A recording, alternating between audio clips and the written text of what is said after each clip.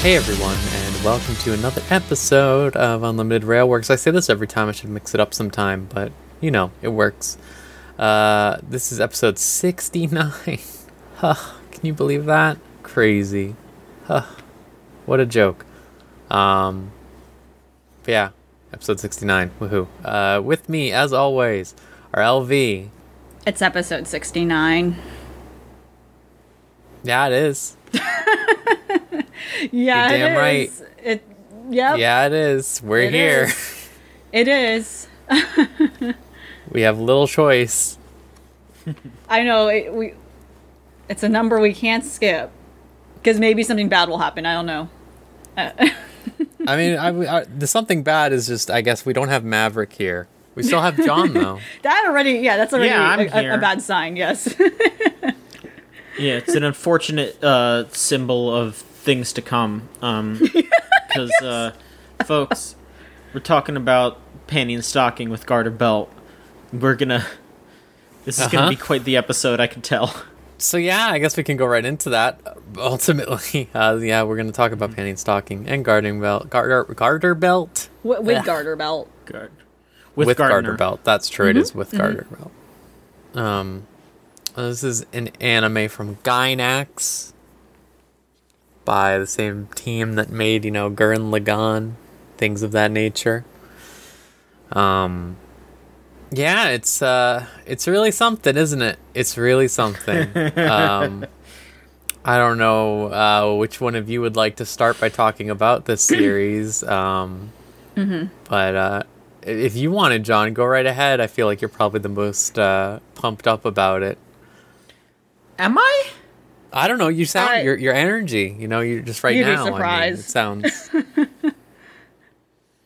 Sure. Really? So, yeah, I mean, I guess my relationship with panty and stocking is it's a little weird because I definitely remember watching it when I was in like middle school, and this was like back in the days where I had just gotten like an iPhone for the first time, or maybe it was even like an iPod Touch. I don't remember.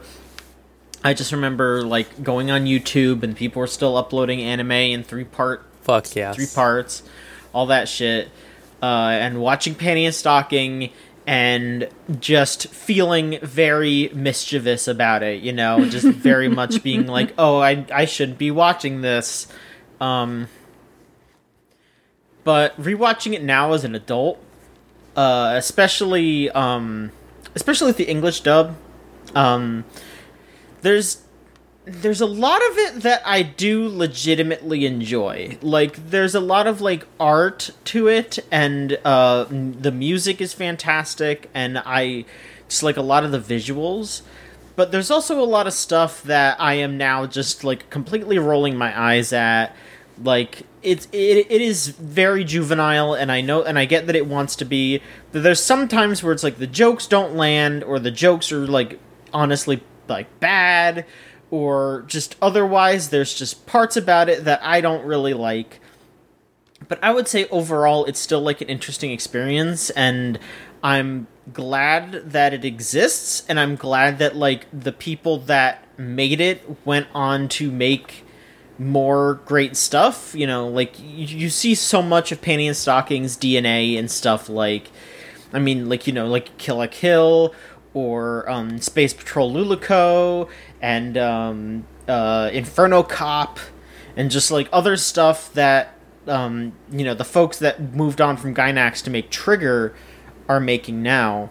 And I just think that like that group of folks, like I feel like they got like a lot out of their system in a way with Panty and Stocking that I think sure. They still make a lot of like immature content, don't get me wrong, but it feels like it's way more focused, and it's got a little bit more maturity to it, and it knows what it's doing a bit better. I just like Panty and Stocking is something that I feel like it's something that I kind of feel like just needs to stay in the past, and I'm not like saying this like as a complete condemnation. Like I said, there are some things that I will condemn, but like overall I just say like, yeah, this is probably something that you don't really need to like go back to all the time. Like, I think it's something that like, as a historical piece, as a, like, okay, yeah, this is, like, what Gainax and Trigger did. I think it's cool to look back on. But I wouldn't call it, like, an essential, like, anime landmark or anything like that. I think it's good. It's not incredible. There are parts of it that are incredible. But, like, I just look at what Trigger has done afterwards, and I feel like there's stronger stuff in there. That is my opinion. I can definitely see why people would really like Panty and Stocking, though, like, today. You know, I'd say definitely, like, if you wanted to get, like, a good picture of, like, Trigger and Gainax and everything, I do think you should watch it. But overall, I just liked it. I remember, like, when I was younger, I was, like, a big proponent of Panty and Stock. I was like, yeah, this fucking whips. This is funny. This is wild. This is crazy. And now I'm just kind of like, yeah, I had an alright time watching it. You know, it was fine. Yeah, I more appreciated it artistically than, like, for the content itself. Sure, that makes sense. I think that's a very... Well, I'll talk about it after. LV, what are your thoughts? What are your thoughts on Panty and Stocking? So patrons are going to be very excited because yes, I have done a report here on we this. go. I'm just cleaning it up. Your co-hosts are very excited about this. And this is going to be very bold to say, but if it were not for certain problems I will go into, I would have considered this to be a perfect anime. Hands down. Like, this was something that, looking back, I too have, like, seen it at an age that was probably not appropriate for me, and I thought it was so edgy, so edgy. Like anyone else who was watching it, probably for the most part, at, like, you know, preteen to teenage years. As an adult, I appreciate it way more because of the fact that I am also able to look at it in a more critical lens, because there's a lot of things about this show that is a very interesting time capsule to not only anime, but also American cartoons, which this show was very obviously drawing from, specifically American adult animation. And I think it was specifically Drawn Together that was cited. If you look up a lot of stuff, it's like specifically Drawn Together which is actually the worst show ever, honestly, maybe ever put on this earth. I think Drawn Together is sincerely awful. Well, not ever, but it's sincerely one of the worst pieces of, like, in the adult animation genre. It's like there is nothing redeemable at that show whatsoever. Like, you cannot watch that show and be like, yeah, there's something redeemable about Revisit. No, that is one of those shows that I think should stay in the past. There's nothing about it that I thought was, like, good, even looking back. This, on the other hand, definitely has a lot to it that should be revisited, I think. However, yes, there are a lot of problematic aspects to it that have not aged well. And also, even back then, were pretty bad. But for the most part, I thoroughly enjoyed a show, like, top to the beginning. Like, yes, there were moments where it's like, oh, you know, I verbally react. I had a visceral reaction where it's like, no, like, just literally yelling no. Like, no. Like, realizing the implications of, like, some of the stuff they got away with. And I, too, have watched the English language dub this time around, whereas when I remember watching it, yes, it was through, like, fan subs, probably. But, you know, the Japanese language track. And where the English dub also goes, and with the English language script, what they ended up doing was even taking things much further. Yeah. Than what was possibly done. And, you know, I don't remember specific things from, like, what was maybe said or referenced in the Japanese language script. But the English dub pushed the offensiveness on, like, some things to a level they did not need to do, if not made certain parts worse. For instance, you know, I'm going to talk about, you know, I will be specific, but they make a weird, not weird, they make a passing reference to Roman I was going Polanski to specify that in the English dub. Yeah. And I was like, what the fuck? And, like, for sure, I don't think that was, I don't, no. I have a high, I am sure if I watch the Japanese episode, They don't reference that. There's nothing about that man that like is relevant to like Japanese pop culture, no matter how much they say. Like, you know, there is no need for that. But they threw that in because I wonder if, like, you know, like if you look at the title, like, I wonder if that's trial around him was like fresh in the eyes of a lot of people. So like there's like a lot of stuff they pushed in English dub they did not have to fucking do, but they fucking did it. And of course it was made in mind with how the again, this feels like what a raunchy American adult cartoon is through and through. And it is made very clear that the production has done it well. I think they have faithfully managed to recreate what that feeling is in terms of raunchiness and just even how it's presented. There are a lot of funny things they do in regards to anime specifically, in terms of anime meta, like how the transformation sequence, the very big, like, well animated transformation sequence where the angels are, like, you know, on the stripper pole and, like, you know, and like an awesome song is wearing what have you. That doesn't play every episode. I misremembered. That is not something that plays every episode. I don't know if they thought about it, but there's something really funny about the fact that they did a lot of work in that sequence, in which a transformation sequence is one of the most important things in an anime because you're going to reuse it. They actually don't fucking reuse it in a way that you think they do. Every time every time we, the viewers, see it show up, it's either fucked up, like it's cut down, or they're like messing it up. They're like screwing up how that sequence looks. It is incredibly funny to me on a meta level that we see it once on the first episode, and anytime we see it after, which I believe is only 3 times out of a 13 episode series, it is in a screwed up way. That is fucking genius. Like I would have not realized that years ago if I saw this as a middle school child, because in my head I'm watching this because this is edgy. But there is a lot of interesting artistic choices made with this show now that I can appreciate as an adult. And again, at the same time, pointing out the problematic shit that is wrong with this show at the same time. But hands down, I think this is a brilliant series. I legitimately think so. And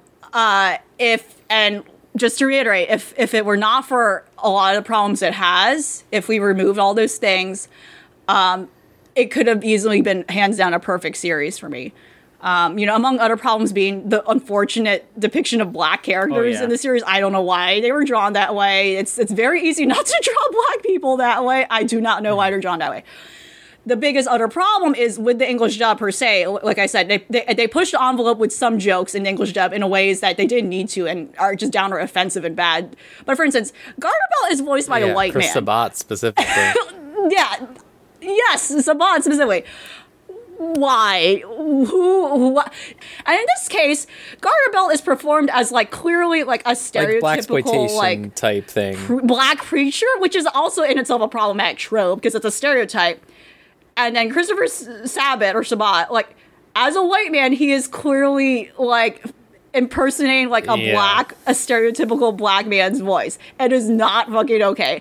And then in itself, the English dub has like a lot of like jokes pertaining to like black stereotypes too. Not a lot, but it once in a while happens, and it's like, oh, that is the worst thing. I think that it comes with the series for me. Like, so for me, really, it's like, again, the couple of like jokes here and there that are like pushing things too far and are just out, and then that in particular, just like how like race is handled in the series, a lot of it unfortunately inflamed by how the English dub handled things, which sucks because the English dub I think is otherwise excellent in the execution of things. Because again, I felt like it was a more fitting track for what the series was approaching. Hands down, like the Demon Sisters are incredible. They're awesome. In terms, especially like with how they kept up with their dynamic. Now, hang on a second. But yeah, that is like some of the worst shit. That's like the worst things. I like to my realization of like, what the fuck? I'm gonna say real quick. I don't think the Demon Sisters are bad in the English dub, but they needed to roll their R's a lot more. I was a little upset. Like, why aren't y'all, dropping those rules? You gotta do that shit. Oh yeah.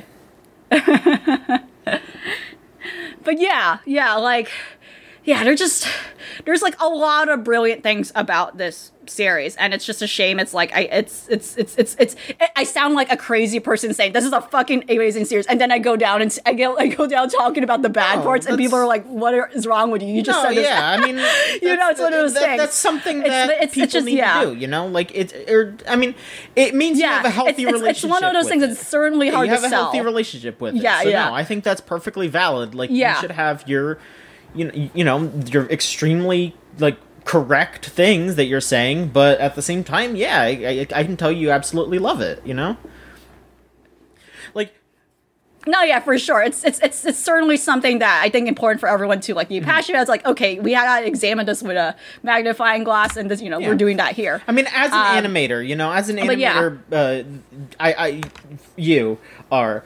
I just, you know, I could just like watching this show. It is very much just like an animator's like paradise almost. You watch this and you're just like, every episode is just, it's so bright and colorful. They try so many different things. Every episode has so many fantastic like animation segments.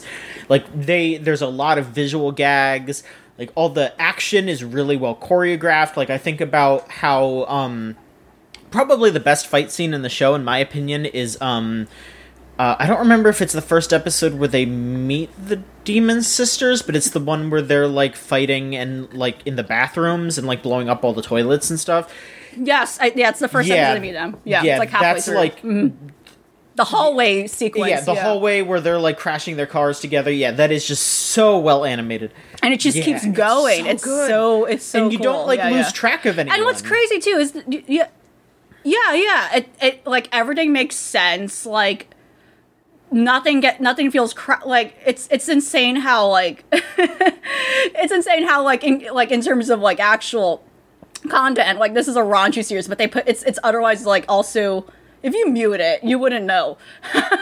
Maybe, but besides like I don't know, like the first episode, which is obviously about poop, you're gonna see poop everywhere, but like it's also a visual masterpiece, and like there's a lot of parts where there is CG, but it works so well with how the show looks as like too. So I don't know, it's one of those things where it's like this show was made 10 years ago. Why is CG like bad in anime all of a sudden? But anyway, it's something that ages well visually. It's still looks wonderful. It ages well visually, but it definitely has not aged well in terms of like writing.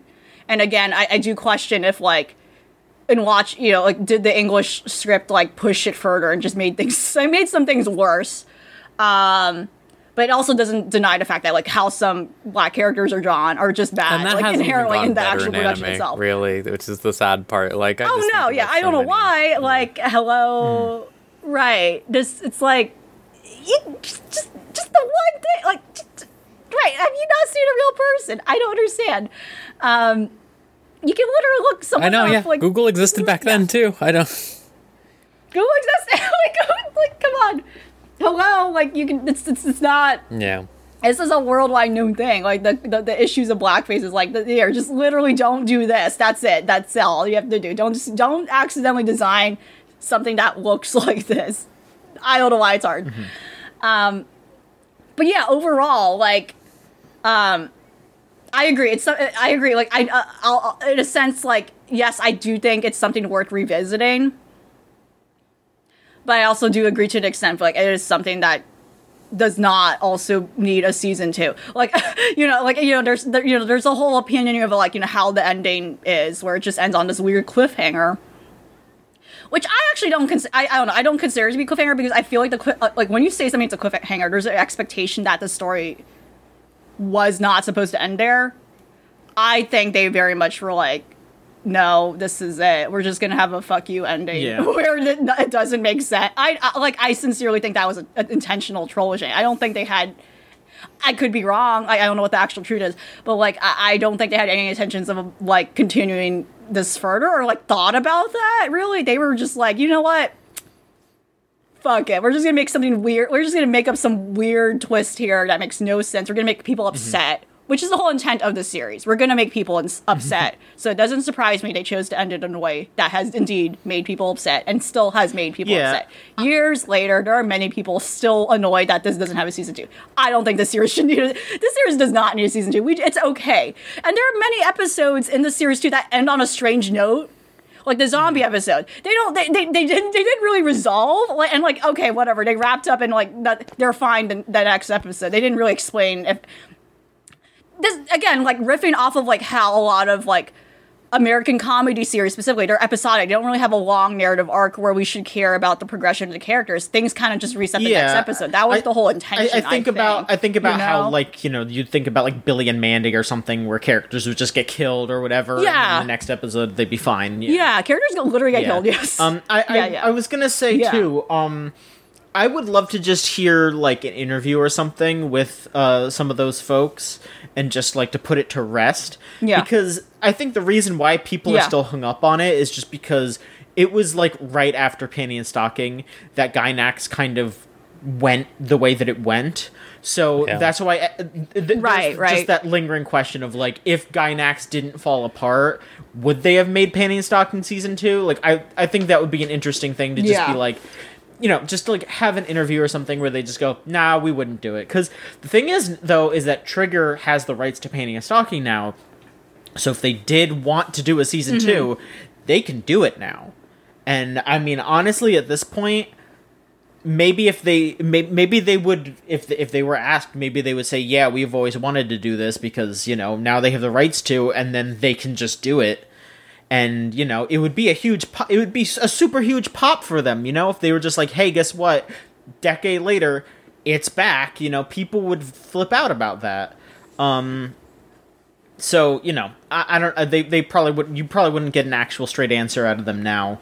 But, you know, it would be interesting because I do think you're probably right that it was just a joke and they weren't planning on doing anything. But at the same time, there's just that chance because we really could have never known because of what happened to Gynax. So. So like I get that, but I feel like that ending is like very deliberately, we're never doing a season 2, we're just doing some bullshit thing. Like just the entire way that they talk and everything. Like it's so like it doesn't feel like a continuation that needs to be answered for. It just seems like a we're fucking around type shit. Like because everything is just immediately undone, and then it doesn't matter, and like it's It feels like a joke at anime's expense, where it's just like, here's like, oh man, if we were gonna make like, how would we make a season 2 after all this happened? Well, it's because Corset's still around, even though they totally killed him, and there's another keyhole, even though they got rid of the first one. You know, like they're just like, okay, yeah, sure, whatever. Yeah, that's what I thought. So my take on this anime is that I'm the big trigger head here, I think. And I had only seen half of this in like high school, I think. And I remember always being like, everyone's like, oh yeah, it's great, it's really, really good, it's really good. And the animation is very good, like you said, LV. It is exceptional, I would say. It is that you can tell Hot After Gurren Lagann just going really crazy with their stylistic choices and stuff like that. Like, right, this is like something different. They have the passion in them to like just keep expanding upon their ideas that they're like, because you can see like when they do like their attack in the last episode or whatever, it's very Giga Drill breaky with all the like rotations and modularity and detail behind it all. And that's really good.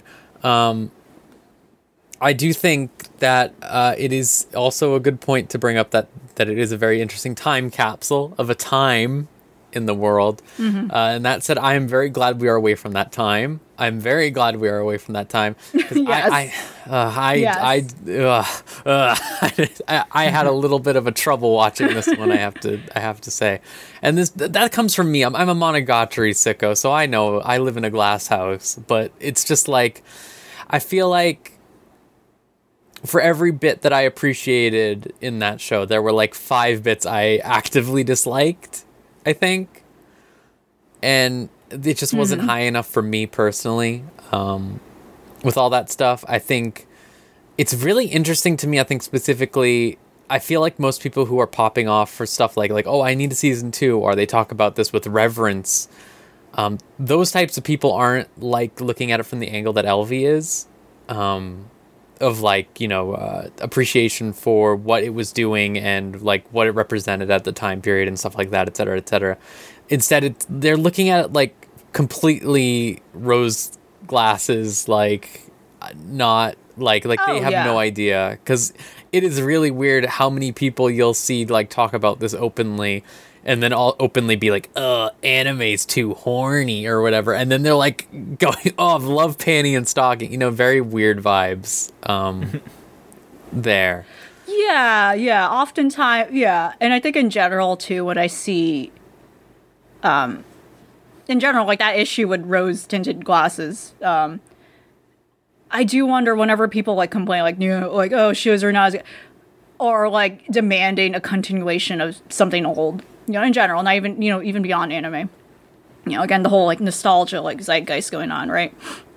I do wonder if they genuinely have revisited whatever they're talking about, like in recent times. Like, are you sure? Yeah, are you sure? Like, and I don't think they did. I think that is what is going on. They feel passionate about this for some reason, but in actuality, I don't think they're remembering like the flaws of the thing. That's exactly they're like so gung ho about.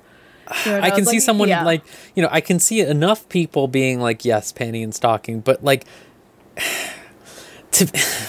I'm going to be really rude here, but it is like South Parkian at times, like very often. Oh yeah, it sure and is. Like, yeah, it sure is. I was really thrown off. Like, again, like you already talked about it, but the garter belt stuff was very like, I was just like, oh, Jesus Christ. Because it's not just like a case of like, wow, why did they get a white guy to do this? It's very much like, oh my God, like this is like actively painful that they got a white guy to do this. This is like really, really bad. Right. Mm-hmm.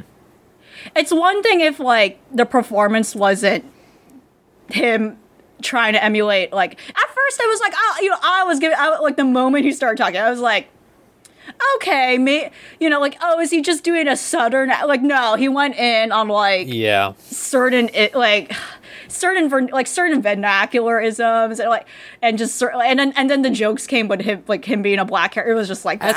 This is where the word cringe would be properly used. It's like, no, who allowed this? This is not okay then, and this is not okay now, I feel like ultimately it's probably not my place to say, but I feel like if you're going to be going for that black exploitation style, like Black Dynamite type character, like you can't be as offensive as they were, and like also like you can't get a white guy to do it. And I assume in the Japanese version it was probably a Japanese guy the same way, like, because that's a big thing. I know I always hear people like complaining about in anime is they make these very racially insensitive character designs, and then they just like also get like a Japanese nationalist to voice them or something. Yeah, right. In that case, I wouldn't. In case I wouldn't know if they're putting on a certain voice, because again, not familiar with the Japanese language. So if they are too, that's also bad. But I wouldn't know, unfortunately, for that. In that case, if they are, but for sure, at least in the English dub, like understanding the English language. Yeah, this is bad. This is bad across the board. And like looking past, you should have casted like an actual black man if you wanted this performance for some reason. And like looking past that, I think like again, I really like the animation a lot. I think like it has that obviously the adult animation stuff you talk about, but like that Craig McCracken, Powerpuff Girls, Dexter's Lab, etc. style. And a lot of that, like it is really interesting to see that style specifically with I would not say a budget, but like talent. Like it looks like it has a budget behind it because of the people who worked on it, who are just so insanely talented, like that we still see to this day. As someone who's been recently rewatching Kill la Kill, like seeing that further translate over there, like just the skills of that team is really impressive. I think John put it well also that they really did get it out of their system, because people complain about stuff in Kill la Kill, but having recently watched Kill la Kill, it is not as bad as this, like not even by like a mile with any of the stuff that it does. Oh, for sure. Except maybe one thing, obviously, but like you look at like what Trigger has done since then, and it really does feel like that was their like years ago, me and John talked about Fate Extella, the game, and compared to Fate Extella Link, where Fate Extella feels like the writer Kanoko Nasu is like the horniest motherfucker in the world, and he is like like he is fucking just like turned on insanely before he writes every single chapter in that game. And then you play Fate Extella Link and it's like he took a cold shower before he wrote everything, and it's just like it's all very clinical. That is sort of what it feels like to compare Panty and Stocking to Trigger's later works. Like just this very like it's so strange. It's weird. It was an okay show, is what I'm getting at. It was okay, but like I was definitely looking for something more from the reverence that it receives so consistently from just, I think, the broader audience. Right. And I would be very curious to ask a lot of people who are always like standing Panty and Stocking, for lack of a better word, when the last time they saw it was, because I feel like it's the type of show I would have definitely watched as a teenager and been like, haha, they said boobs, you know, they fucked. Wow, that's so funny and crazy, because I am a teenager and this is really amusing to me. But now I'm just like, man, I appreciate what they're going for, but it goes too much sometimes, and that sometimes is every episode all the time. But yeah, I'm not upset that I watched it. I'm glad to have crossed it off as something I have finished and viewed all of. But yeah, I tested both also. Yeah. Can we just real quick say that the music is nonstop? Oh yeah, fucking best. The music is the best part. Yeah, definitely. yeah, for sure. Well, other than the animation, but yeah, the music's really, really good. Yeah, it is. It's really good everywhere it's used, pretty much. And I did want to say I did compare the Japanese and English audio tracks, and the Japanese one actually used a lot of people who aren't particularly widespread, let's say, compared to most things, because that was sort of Gainax's prerogative in that time period. Right. So like the people who like the woman who voices Stocking voices like the same type of character and everything pretty much, and it's not that many things. And then Panty is literally in like 8 anime total, I think. So it's very interesting because they don't really give the type of performance that is over the top and bombastic, I think, compared to the English one for sure. And obviously I'm not completely versed in Japanese, voice quality, but I am a seiyuu freak, sort of, so I do like know the difference in performance levels, at least to a certain extent, and I do feel like I might even say the dub might be better. They just might have had more energy put into it, barring specific issues, obviously, but yeah. But yeah, is there anything else you want to say about it, either of you? I'm pretty much good. I felt like it was an interesting watch, but All right. We can go on with the show proper. Let's see here. Were there questions? Oh yeah, were there any, John? Nope. Okay. Nobody gave a shit about Panty and Stocking. Everyone hated it. See, they're scared to rewatch it. That's what I'm saying. They're scared to watch it with us. They don't want the truth to be revealed. All right. They want the truth to come out. Okay. They want the rose tinted glasses to be grabbed off. Keep them on. They do not want them off. They need it. They need to keep their world safe. They need to wish for that season 2. All right. Speaking of season 2, I guess we can start off with our Dragon Maid minute real quick, just because I don't think we'll talk too much about it. Slightly better, I think you wrote here, John. That's very true. Yes. It's slightly better. It still has a lot of issues I think we've specifically talked about with like Kobayashi's relationship with Toru being like reset back, which I know people have said that happens in the manga. That still sucks. It's bizarre. It really sucks, especially with all the original material that KyoAni made for the OVA and stuff like that. It's really weird to go back to this weird relationship. Yeah, what are you thinking? What are you feeling? I just agree with you. It is very frustrating to have those moments where, Kobayashi is just like, I don't want to be all up on you, Toru, even though we're like basically married and all that shit. It's like, come on, let them be gay. It's fine. But it was just refreshing, especially the latest episode. The latest episode was just like, it was just mostly nice, Elma and Kobayashi kind of having their little competition to, I do kind of wish that they had, that they did kind of have an agreement to work together instead of Kobayashi just being like, don't worry about me, I'm doing all kinds of work, but don't worry about me. But I just like to think that Elma is there for her if she needs her, that sort of thing. That is kind of what I took from it. And then any time that the boys can go out and have a good time is what I want to see. Fafnir doing his fucking dance routine. That's honestly part of my problem. Is I love Fafnir. Okay, like I love Fafnir a lot, and I love Takia even. Their relationship is incredible. And because of the nature of this author being so unhorny towards any male character, and like oddly enough, most of the male characters in this show like don't even react to anything, like aren't like leering or anything like that. That they have genuinely made me rather see the men than the lesbians, like the content over there. Like I would rather go see fucking these two go to a cafe. I think I watched this with my girlfriends.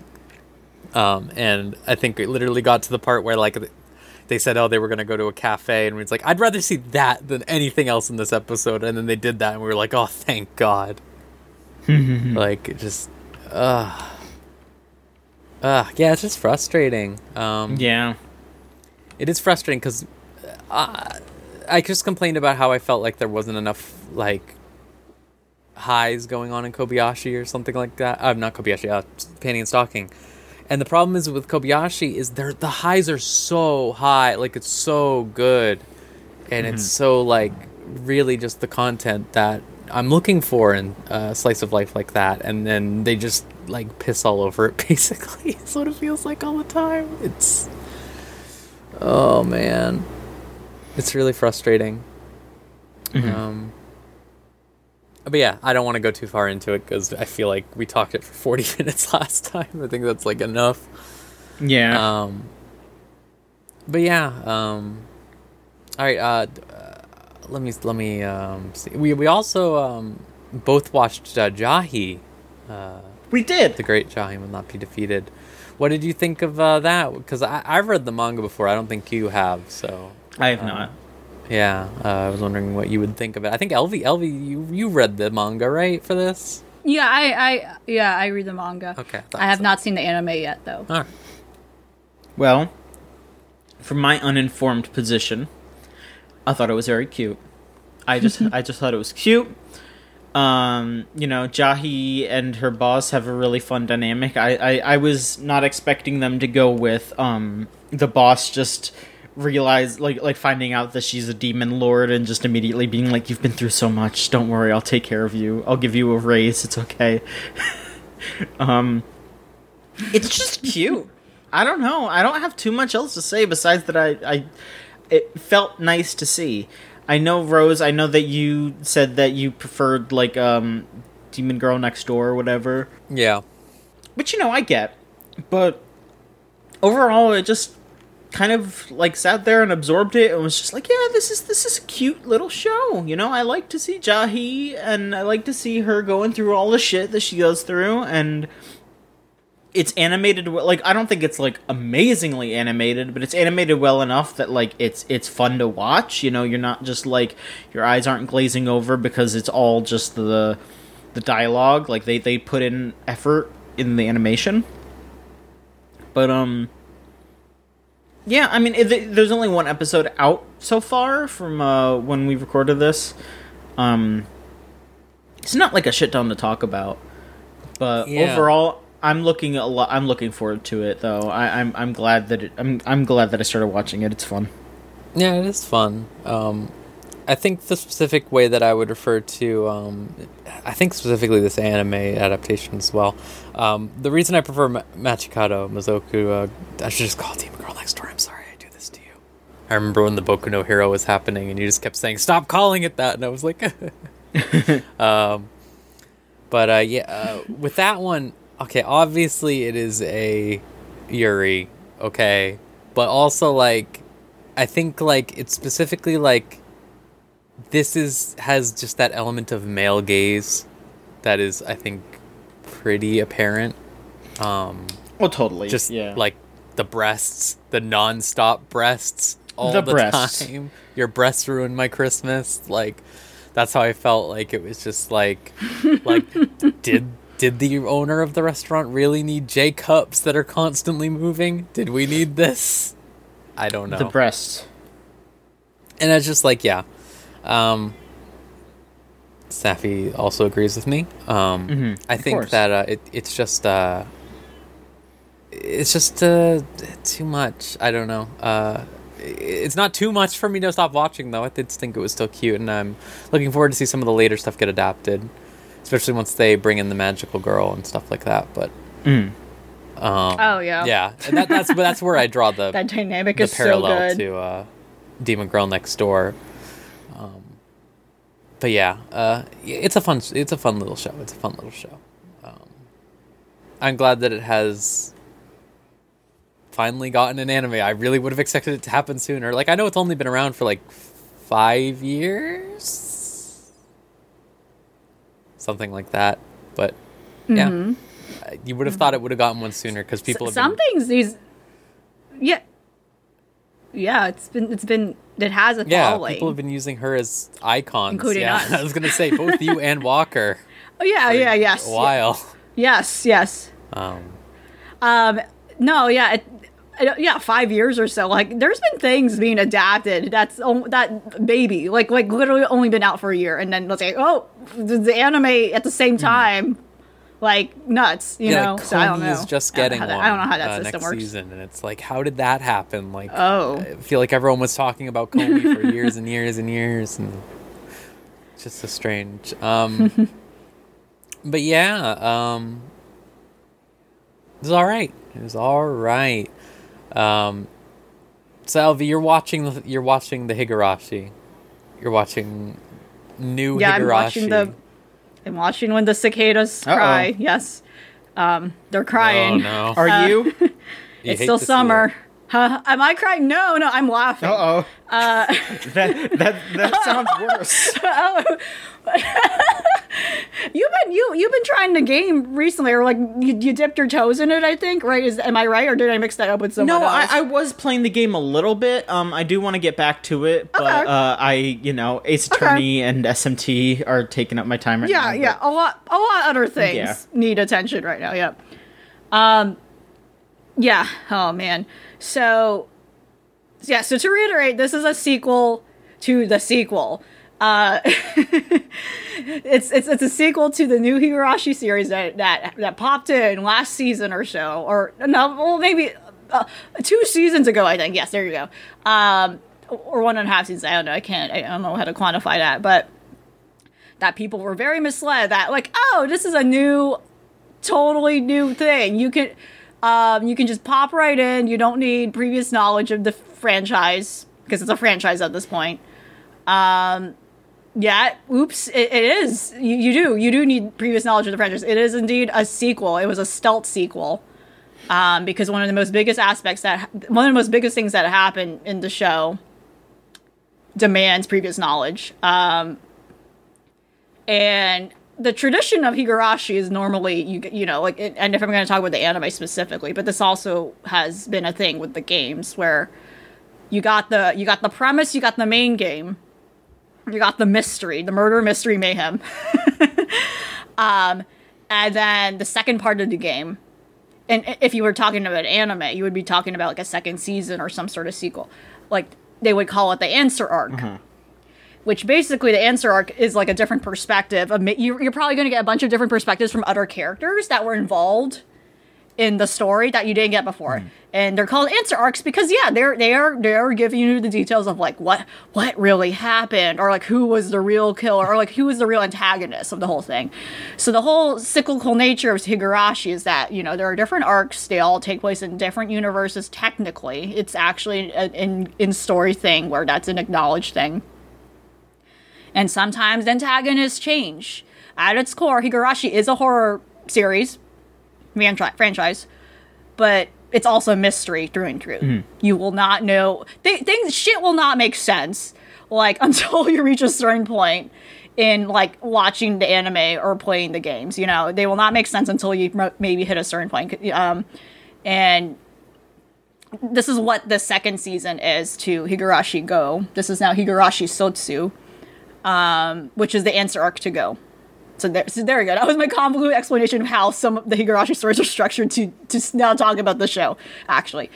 God, it's when you watch like a horror, at least for most people, I think most people go in either I want to be scared or I just want to be entertained in some capacity. Like there is like horror as a whole has something funny about it that and to some extent, like this, you know, to a certain extent, you know, to a certain point, it's going to be like, this is too ridiculous. I cannot suspend my disbelief.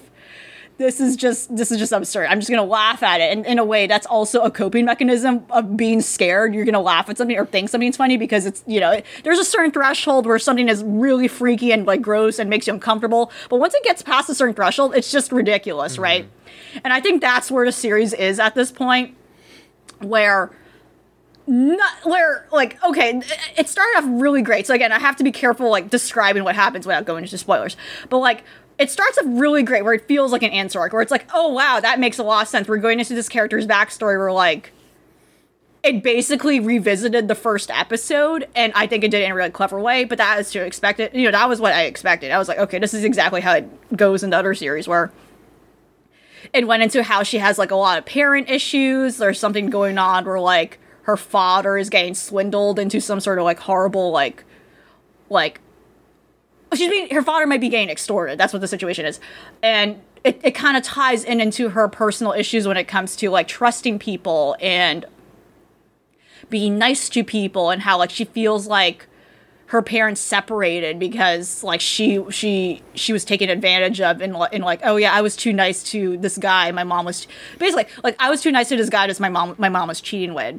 I shouldn't have been nice to him. Maybe my mom would have never left me. You know, that's sort of like horrible, like, you know, unfortunately illogical logic, but you know, it's one of those things where it's digging at her. So like this whole series thus far has been kind of digging into like a lot of people's personal like inner psyche in regards to like, okay, why did certain things happen the way they did, or why did they trigger and unfortunately explode in the way they did. But I would say the series is very tasteful, but not being like, no, you know, about not being like blaming people's like mental health issues as being like, no, that's not what's going on here. It's very much a series about like, there is something paranormal going on here. There's some outside force making things worse. Or there's some sort of like man-made conspiracy tying into things. And sometimes all three of those things like are the reason as to why the town is going fuck nuts and people are dying and like everyone's killing each other, right? I don't think the series has ever done a thing where it has blamed people's personal problems or personal health, you know, personal mental health issues as being the core issue here. Like, no, I think it's more than that. In this case, I feel like they're trifling them though. Like they're trifling them. So a lot of it's going through this thing where now like a lot of people's like it like falling into like insane, you know. So the core thing in Higurashi is the town has a curse. The curse is tied to what might have been like years ago. The residents have slighted the local god, and now like that's why there's some sort of threat in regards to like some sort of syndrome that causes people to go nuts and kill each other people, and it's very much tied to like the curse, you know. So there's two things at play here, which again, as I've mentioned, the elements of like there's a paranormal thing, and then there seems to be some sort of weird man-made thing tied to pseudoscience in a way, and if you you know, if you combine those two, that's what the deal is. In this case, it seems to be implying that everything bad going wrong here is all to blame to, is everything is to blame by one character who's like intentionally infecting people with the madness disease. Like that is blame, like blame everyone. And it's just really stupid. Like because as we found out in the previous season that like, oh, they're doing it because, they're trying. So the whole thing is like, it was interesting. Like the whole thing about Higurashi is that like these characters are trapped in this town. They can never grow up. Like again, these are young characters, teenagers, kids, and because they're stuck in this cycle of like where all these horrible things keep happening over and over again in a time loop. The whole end result, the happy ending for everyone in general, is that they get to grow up. There is something like really upsetting about the idea of like being trapped in a time loop and, not growing up because these horrible things keep happening and experiencing that over and over again. And then now you're like a mentally mature person. And then it's like, there's a character who disagrees with that. And like, it's reached a point where it's like very unsympathetic. It's like, why are you trying to why are you forcefully putting people in this time loop of all these horrible things and constantly triggering these bad things to keep happening just because you're afraid of being alone, so this her whole thing now, as it turns out, her to be revealed as antagonist of like causing all things, is now she's just like sabotaging all her friends and like making them unhappy and triggering all the killing stuff because she doesn't want to be left alone, or or rather she has this like permanent Peter Pan syndrome thing going on where she's like, I don't want to be left behind in this town. No one should leave me. And so now she's like purposely sabotaging everything and causing all these murders because she's like doesn't want to fucking grow up. And I mean, I feel which I think is okay. I think that's the best way I want to put it out. She's causing everyone to kill each other because she does not want to fucking grow up. It's like, what? That's fair. I think that makes sense. It's like boss. A little silly. Yeah, there you go. That's my best way to describe it. It doesn't make sense. It's like, what? Like, how am I sympathetic to what's going on at all? Like, I can't. It's rather goofy. It's like a little so and again, this is inherently you when you go into something like Higurashi, like I wrote here, it's goofy shit to begin with. It's like, this is a little silly. Again, you go into horror expecting something scary, or you're gonna laugh because it gets a little too ridiculous. And Higurashi's definitely in that middle, leaning towards more the goofy shit most of the time. I'm gonna be honest, because it does get a little too ridiculous with how over the top it goes. But this is definitely prime goofy shit. I can't, like, in previous storylines in regards to antagonists, it, like, makes sense. It's like, oh, okay, this character was wronged in a very awful way. They're taking a revenge on the town. They're, like, they have some sort of weird familial tie with, like, being involved with the In this case, it's a little half-assed. And that's what makes it, and if you see a lot of criticism, like, a lot of vague criticism around the show, you're going to see a lot of people upset about, like, wow, why did I used to like this character in the other storylines and the other arcs, and now they ruined this character because she's so unsympathetic. I don't know how she's going to be redeemed. Because I agree, the reasons she's doing evil, heinous shit is because of a stupid reason. It makes no sense. So in a weird way, without the core motivation of, like, why the villain is doing the villainous things, it's just now, like, okay, Higurashi right now is just, like, a silly thing to watch if you want gratuitous violence. There's like, okay, I don't know. Like, I don't know where the story's going. And it just seems like, oh, I have this feeling they're going to try to redeem this character, but then it's just a little, I don't know, her actions are pretty repulsive at this point, where it's like, I don't see how they're going to turn this around and resolve it in a peaceful way. But I have to say, yeah, gnarly shit happening in the latest Higurashi episodes, and I'm like, damn, that's fucked up. But that was fucking cool. It's like, whoa, that was gross. But wow, that was kind of cool though.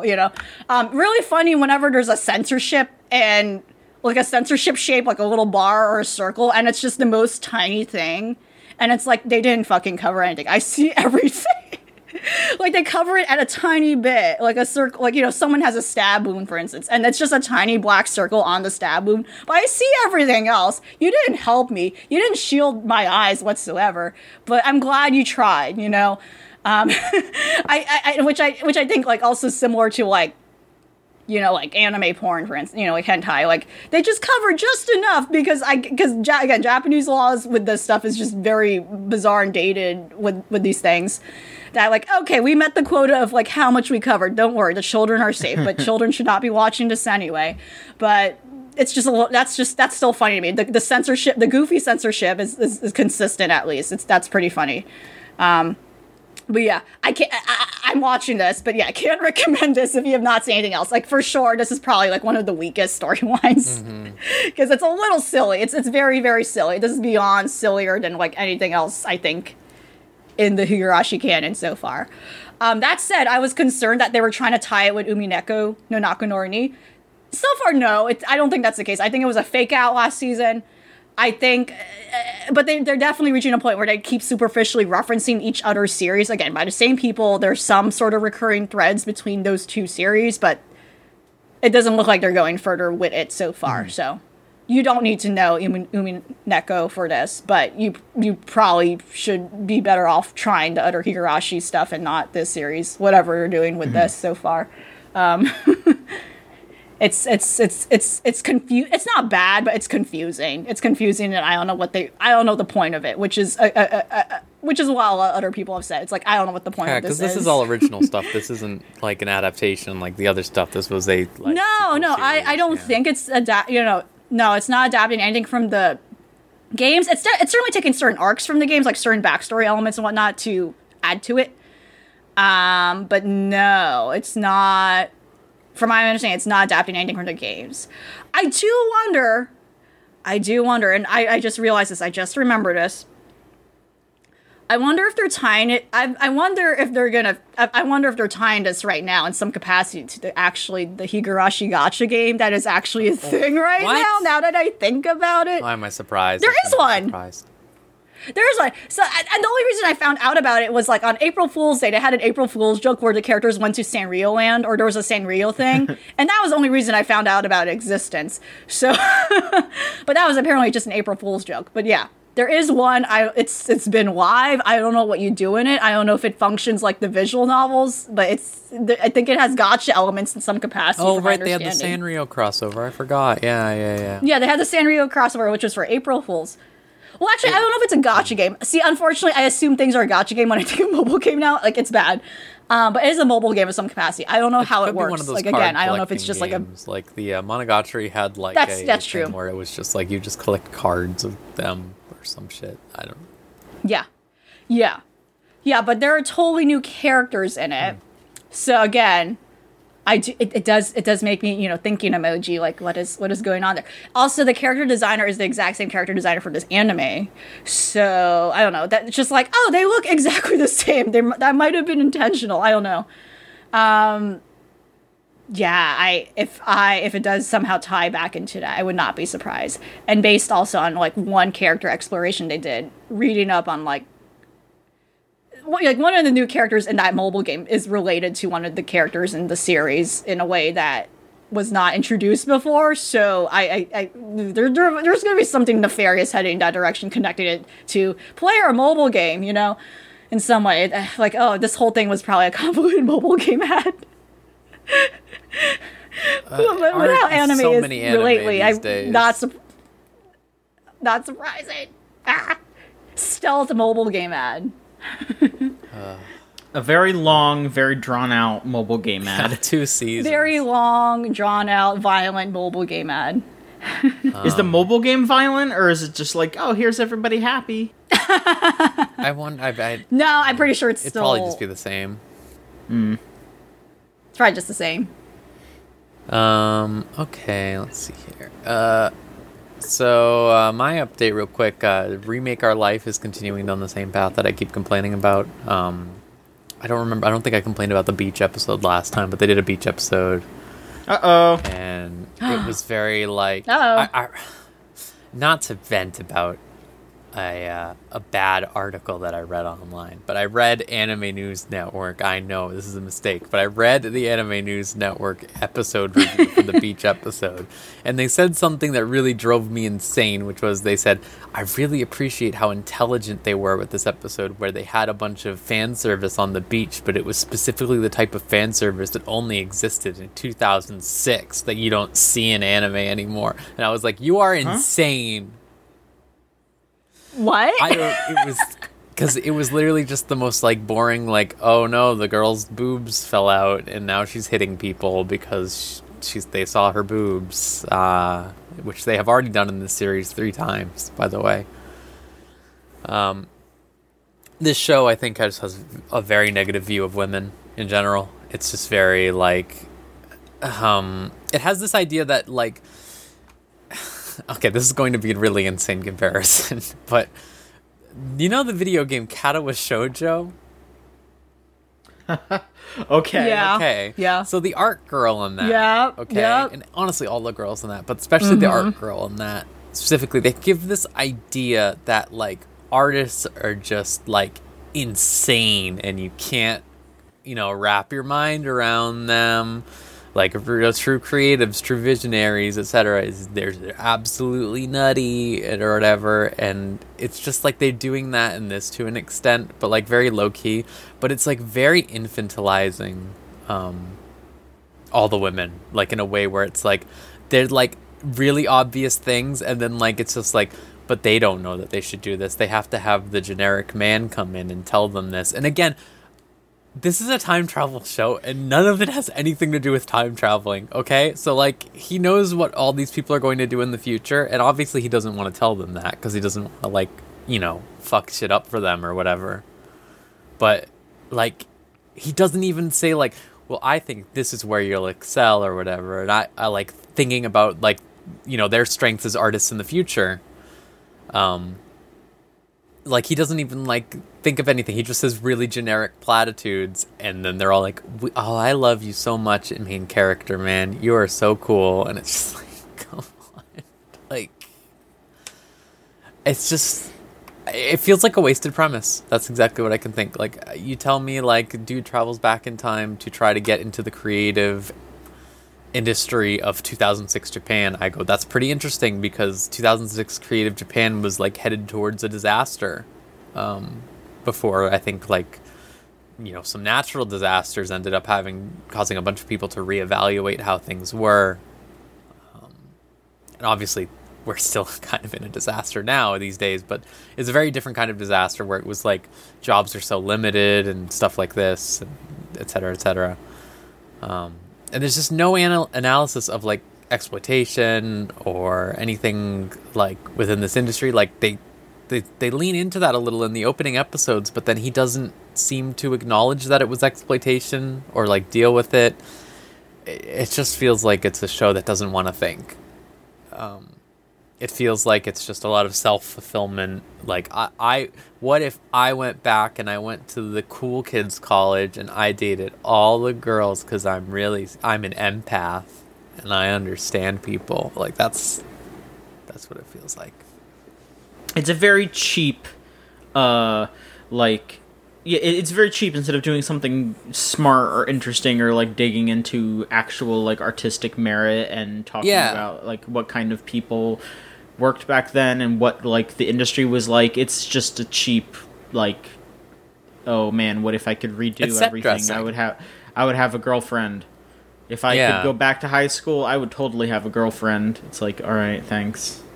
Yeah, it's just like... Yeah, it's such a wasted premise. Yeah, like, because I think, like, if you had someone, like, genuinely make an anime like this, like make one that's talking about even not just anime, but, like, games / filmmaking, because it's all of them at this school, right? It's just a generic art school.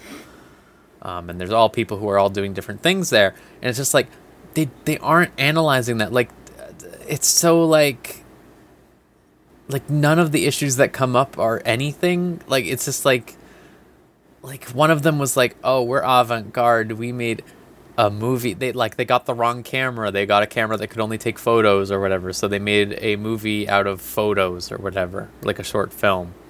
And everyone in the film class was like, oh my god, I've never seen anything like that. And it's like, what the fuck are you talking?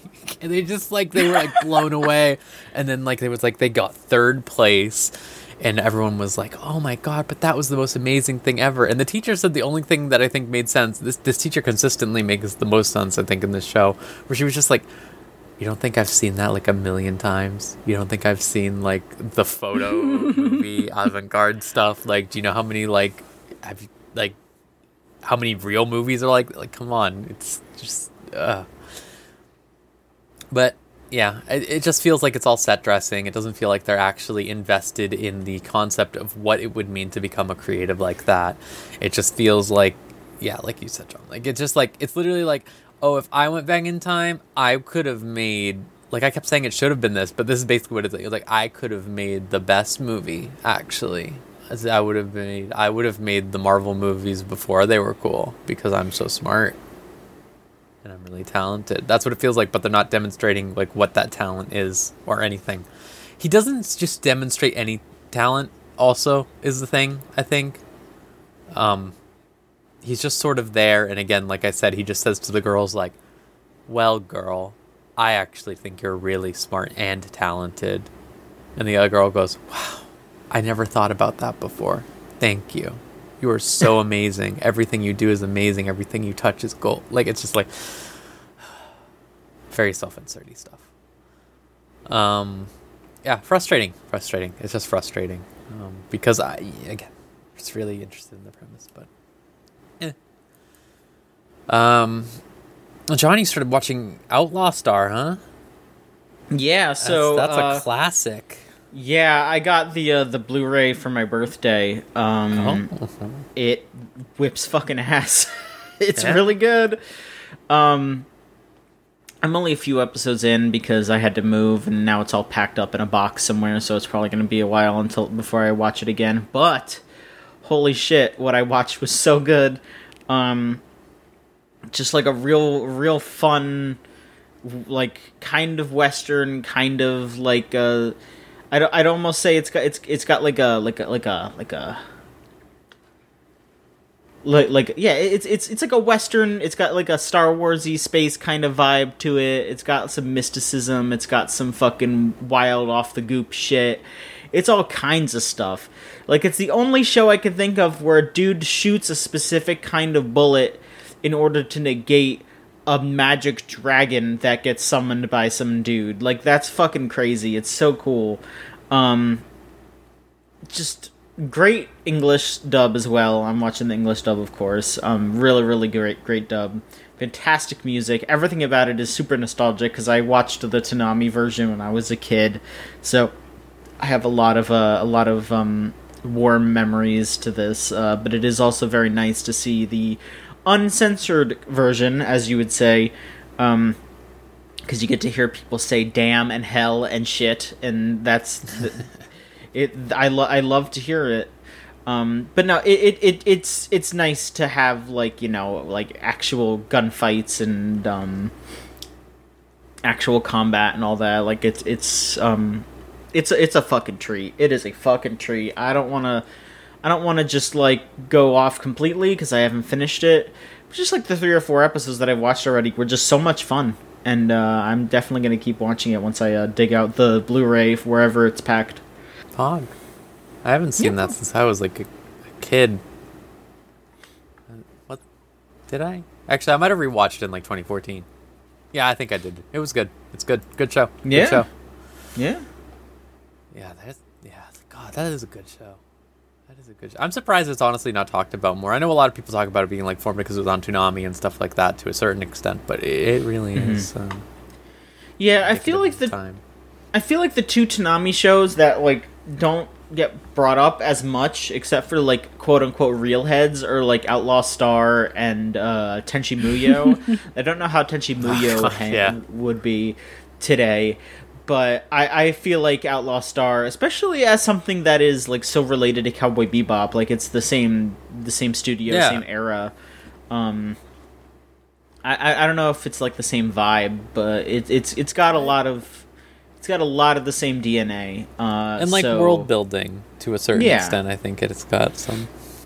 Yeah, that's something that I really dig about Outlaw Star is how confident it is with its world building. Like, it's definitely one of those shows where it has characters talk about, like, you know, new concepts to the viewer in a very casual way, but they introduce what those things are in pretty good ways. You know, it's not just people, like, listing off, oh, this is what this is, because I don't know what it is. Like, they do that sometimes, but I think for the most part, it's just like, okay, yeah. If someone says, oh, we're going to take this kind of ship, they show what the ship does. They show what, how it interacts with space, how it interacts with the people riding in it, how it interacts with other ships, like what weapons it has, how it handles dogfights. I think that's really cool that they show don't tell a lot in that show. Yeah, I think a rewatch would do all y'all good, all y'all listening. That's what I would say. Oh, yeah, for sure. And I think I bet the biggest problem is similar to Tenchi Muyo, because I remember the show being like a little more not raunchy, but there's definitely like more adult themes in it, and that could have been just a huge issue. Why? Like I don't think this was probably was not syndicated that long. It probably aired one time and that was it. That, like, you know, compared to something like Bebop, Maybe. all the other ones. Yeah, like those shows were repeated over and over. Tenchi Muyo had to deal with a lot of edits. Yeah, I don't. For instance, and I'm sure that was like hell. I don't know if it was like ever put on like the Adult Swim version of Toonami, you know, because like I definitely remember, you know, like Bebop being on super late, and they had like, you know, like other stuff that they very much could not edit, but like Tenchi and Outlaw Star and like Gundam and all that shit, that was all like edited for kids basically. Like it was on at night, but it was, you know, still edited. Right. And especially around that time, I do wonder too if there was another example of like, you know, how anime distribution was handled, and now today it's a little more streamlined, but I'm sure something happened too in regards to Ghost like, in the Shell. Cartoon Network had to edit out the boobs, Yeah. you know, but then unfortunately, like they also just happened to be the series that had fell off the radar, and then no one knew what to do with it if they wanted to revisit it again. No, Tenchi Muyo, Tenchi Muyo has been, but I don't know about revisited in terms of like distribution and all that, and has been, and you know, remastered and all that, and like then a new series too a couple years ago. The Outlaw Star, unfortunately, didn't get that. You know, not to say, Like, I don't think it needs a sequel, but it has the should, rights to it now, which is how you got the thing. Yeah, I don't think it needs a sequel or anything, but you know, people should be keep it in mind. I will say, like it's definitely something that they could very much like pretty easily edit around, just because like it's like it hasn't been like too. I mean, you know, it's a little horny, you know, like Gene is very much like he's a horn dog, don't get me wrong, but it's been more dialogue than visuals, I would say. So that is probably how they got around it a lot. They just had to like have Gene talk about like really wanting to like go out to eat with a girl instead of being like, oh, I want to bring her to bed, you know. That's basically what they had to change it to. I don't know. I will say though, something that I did just remember. I think some big.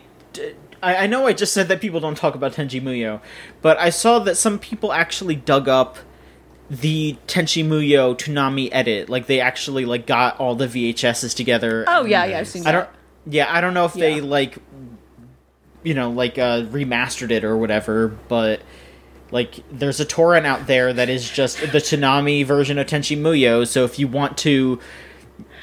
With the crudely drawn on bikinis during spa scenes. Yeah, exactly. Yes. Yeah, they were very specifically, like...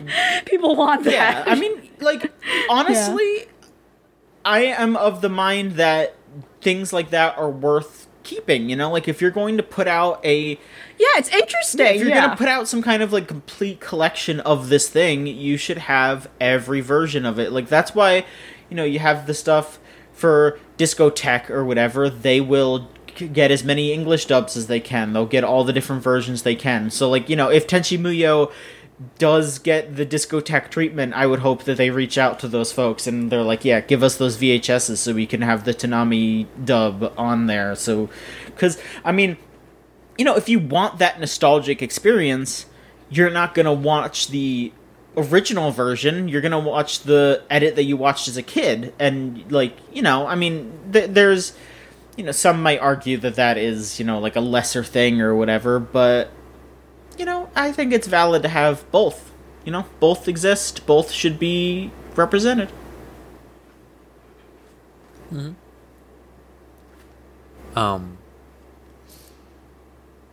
So I only really have one more thing I think I should really talk about, because I don't want to get too into complaining territory. Let's talk about Spirit Chronicles, which is a show I've been watching. It's an isekai, okay? But get this, there's a twist. No, it's pretty standard isekai stuff, but it does have an interesting gimmick that I sort of like, which is, so basically an entire bus crashed, okay?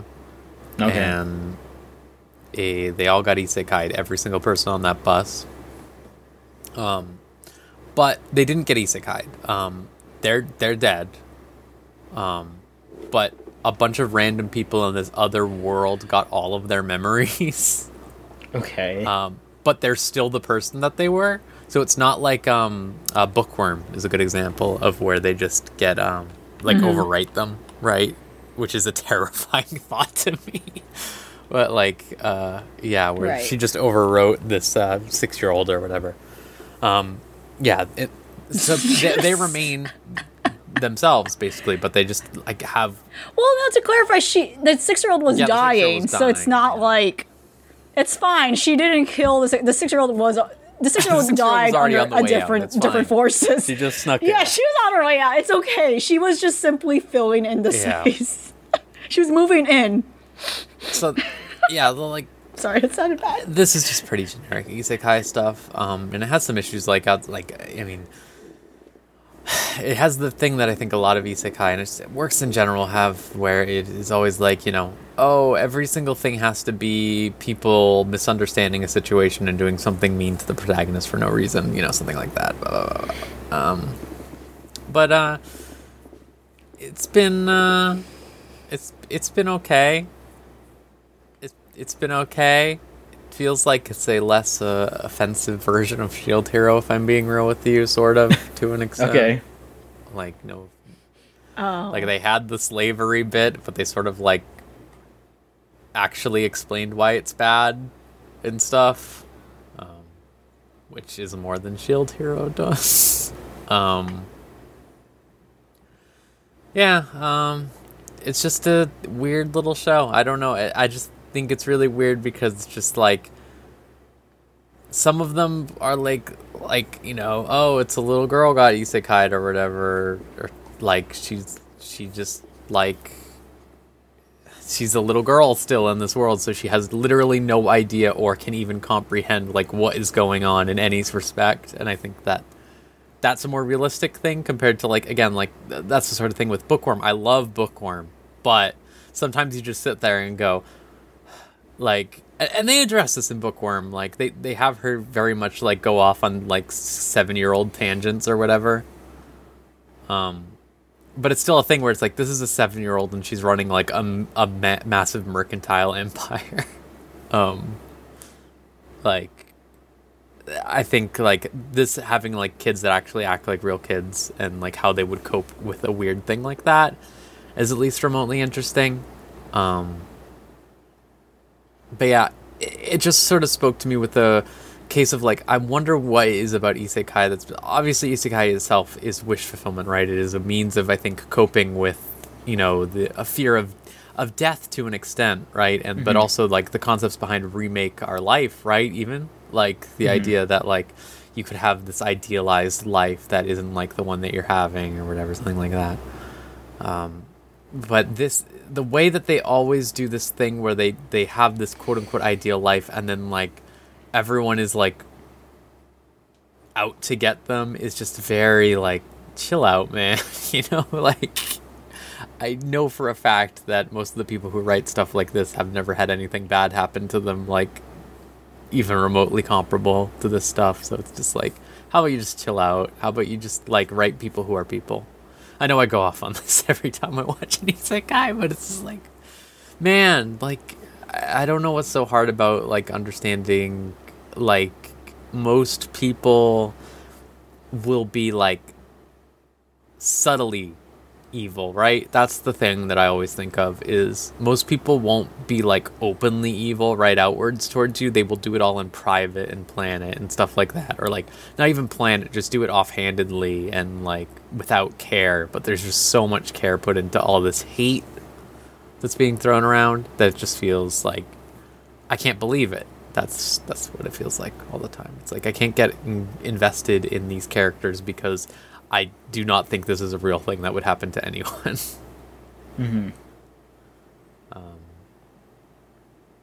Very cynical. That's the problem. It's very cynical about the world. But yeah, that's like the only isekai this season, honestly. Also, so that you're watching. No, that I looked at the list. There's like 3 total. Rose, what the fuck are you talking about? We went through all that shit. We went through the like list. 50. I know, but a lot of those were. Wait, no, there was not like 50. There was only like 5, but like 2 of those haven't even existed yet. And I'm just saying, I haven't had to hear about the other ones. Is mainly what I'm saying. All right. Okay. So I was gonna be like, dog. No. What the fuck? No, I know. Maybe my wording was a bit poor, but okay. No. I just meant like I don't have to hear about any of them. I Okay, haven't heard anything about any of them. Right. All right. If you don't hear it, it doesn't exist. Yeah, I've only heard about this one and like one other one. Peach Boy Riverside isn't an isekai, right? That's just No, It's it's a just again fantasy. a weird retake on that's what I thought. Okay, yeah, on the story. but yeah, that's about it for me. Alvi, you don't know what's going on in Vanitas. I don't know what's going on in Vanitas. I haven't watched it yet. I don't know what's going on in Vanitas. You want to talk about Oh, okay. I thought you started watching it, and I'm I like, watched you get what part I'm of talking episode about. 1, and then I had to stop to do something. Oh. I don't know if that's telling. If like episode 1 didn't pull you in, you're just like, oh, I need to drop what I'm doing, and I need to fucking watch the case study video. No, this is not. That's not indicative of like the quality of the show. But everyone else seems to love this series. Like, I wasn't aware. Like, I was like, oh, this is something that has a following already. And it has several manga volumes already. It's like almost 10 volumes. It's been running since 2015. So this is now an anime adaptation of it in this season. I just remember, it just stood out to me. This guy is not even here to defend himself. And Maverick saw when we were reading the anime chart, I clearly remember this. We were reading the case study of Vanita's description. I don't know if he was reading, someone was reading, but he just said this looks like it sucks ass. I clearly remember that. Because it's Vanitas I don't looking know for why. the Book of Vanitas, right? And it was just like rereading Oh that, yes, and yeah, you're yeah, like, no, okay. yeah. It was definitely questionable premise. But no, it doesn't suck ass. I'm gonna defend Ace News at least here, if he cannot defend himself for those initial impressions. But I don't know if it's good either. That is the problem, because I am very confused by what is going on with this thing. And I think I have a hint of why it has such a huge following. I don't know about huge. Maybe I'm like, that's too big of a word. Huge being a big word. That is too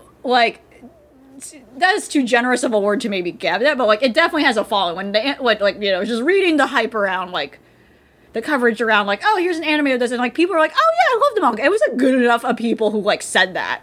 So yeah, and I know why, because this is a Square Enix published manga. One. And usually, to stereotype how Square Enix published manga usually are, they cater to a certain, realm of people that love Kingdom Hearts, right? Yeah. They all, for some reason, have that feel. And the case study of Vanitas is made by the same woman who made Pandora Hearts. I remember not liking Pandora Hearts. It was fucking confusing. Everyone I knew loved that shit.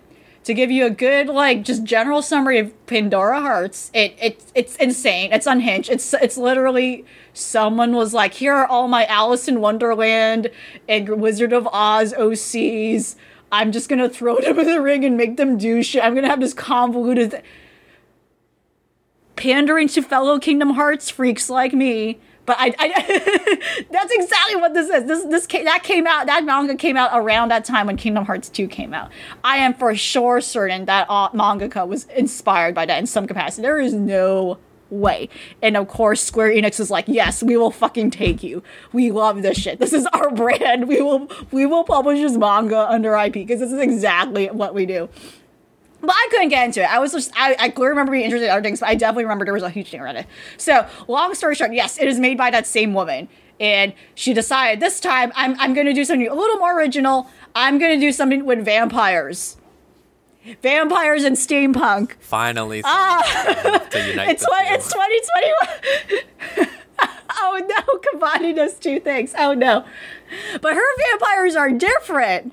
I assure you, the vampires live among the humans. They're nice. The vampires are nice, and they live among the humans. Also, but we're also in steampunk Paris. We're in steampunk Paris. Not London, shockingly. We're in Paris. We're in fucking France. That's a new one. Usually it's in Britain, right?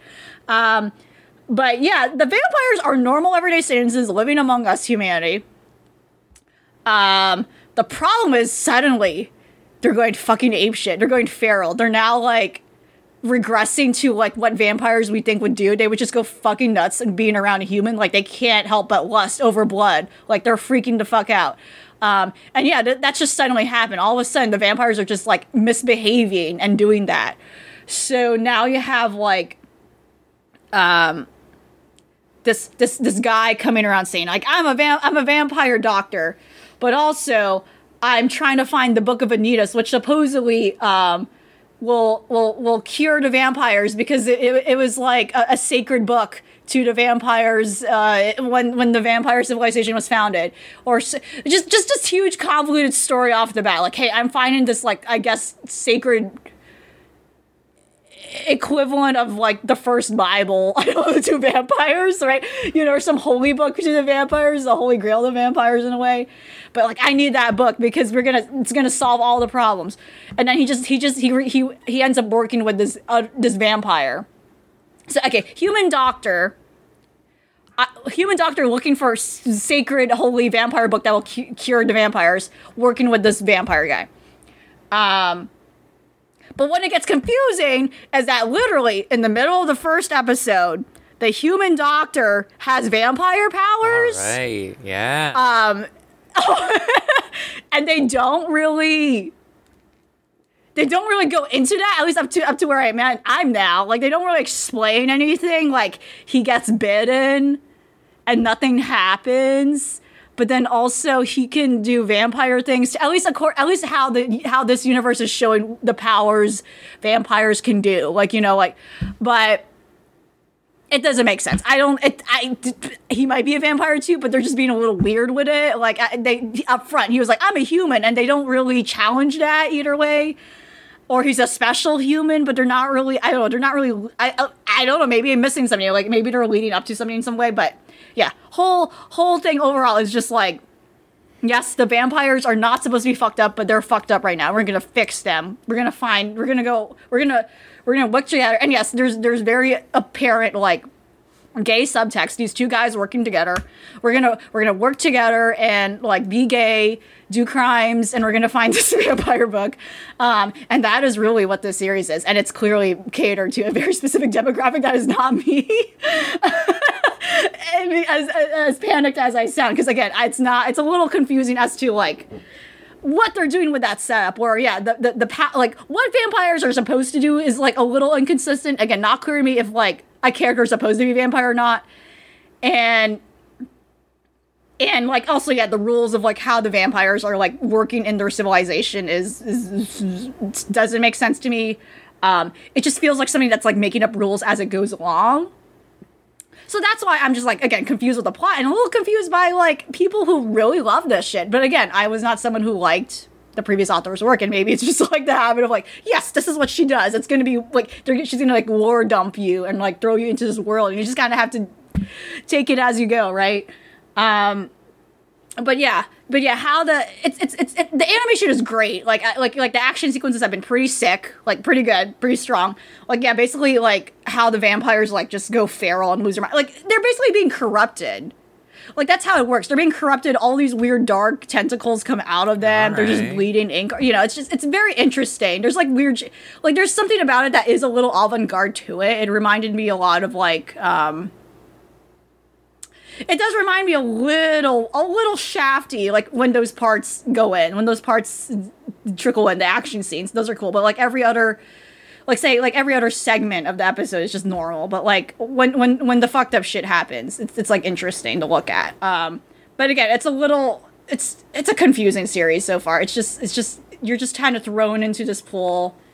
And you're like, okay, deal with it. Just like accept the truth of what's going on, even though the truth kind of doesn't make sense or is not a little clear. But it's otherwise, yeah, a very stylish series. It looks good. I'm shocked that it's been consistent so far from what I've seen. But I can't tell you.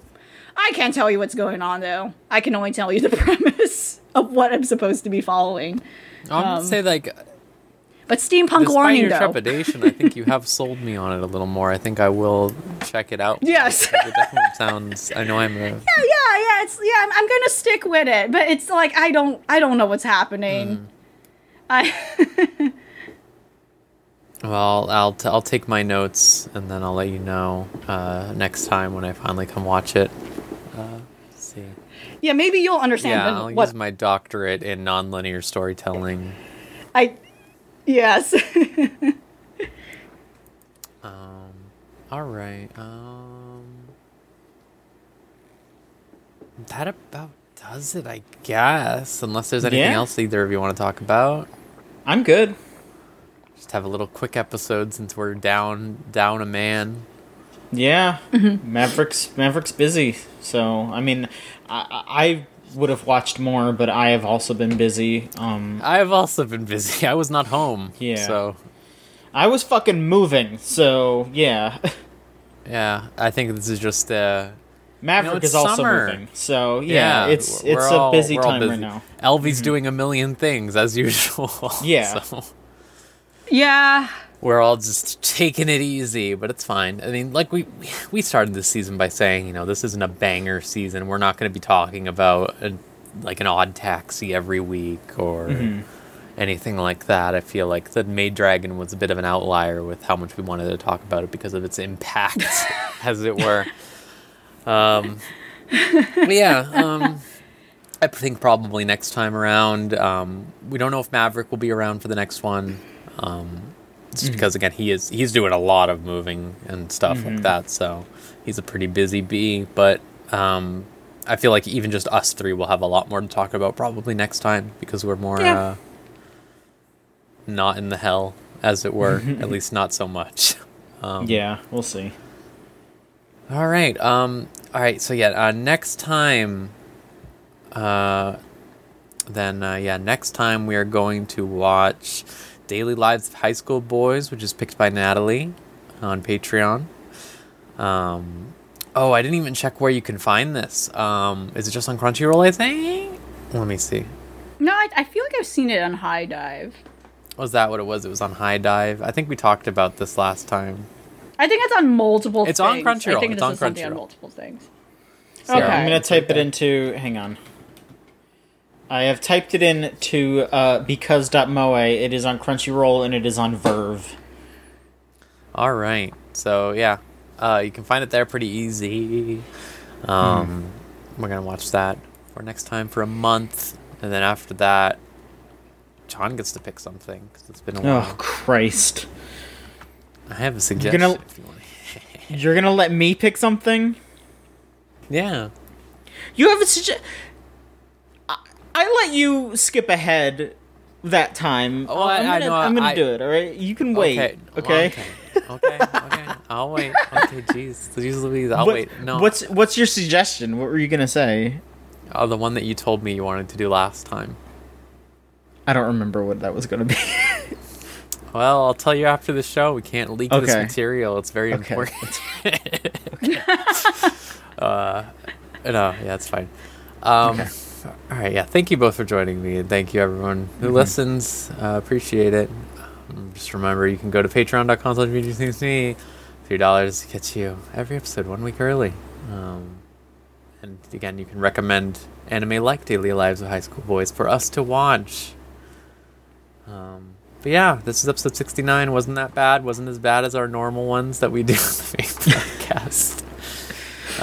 Somehow, yeah. We made a vow when we started the podcast that we were never going to do anything like, watch an ecchi or something like that. We were not going to go that far. Now, hang on. We just said no hentai.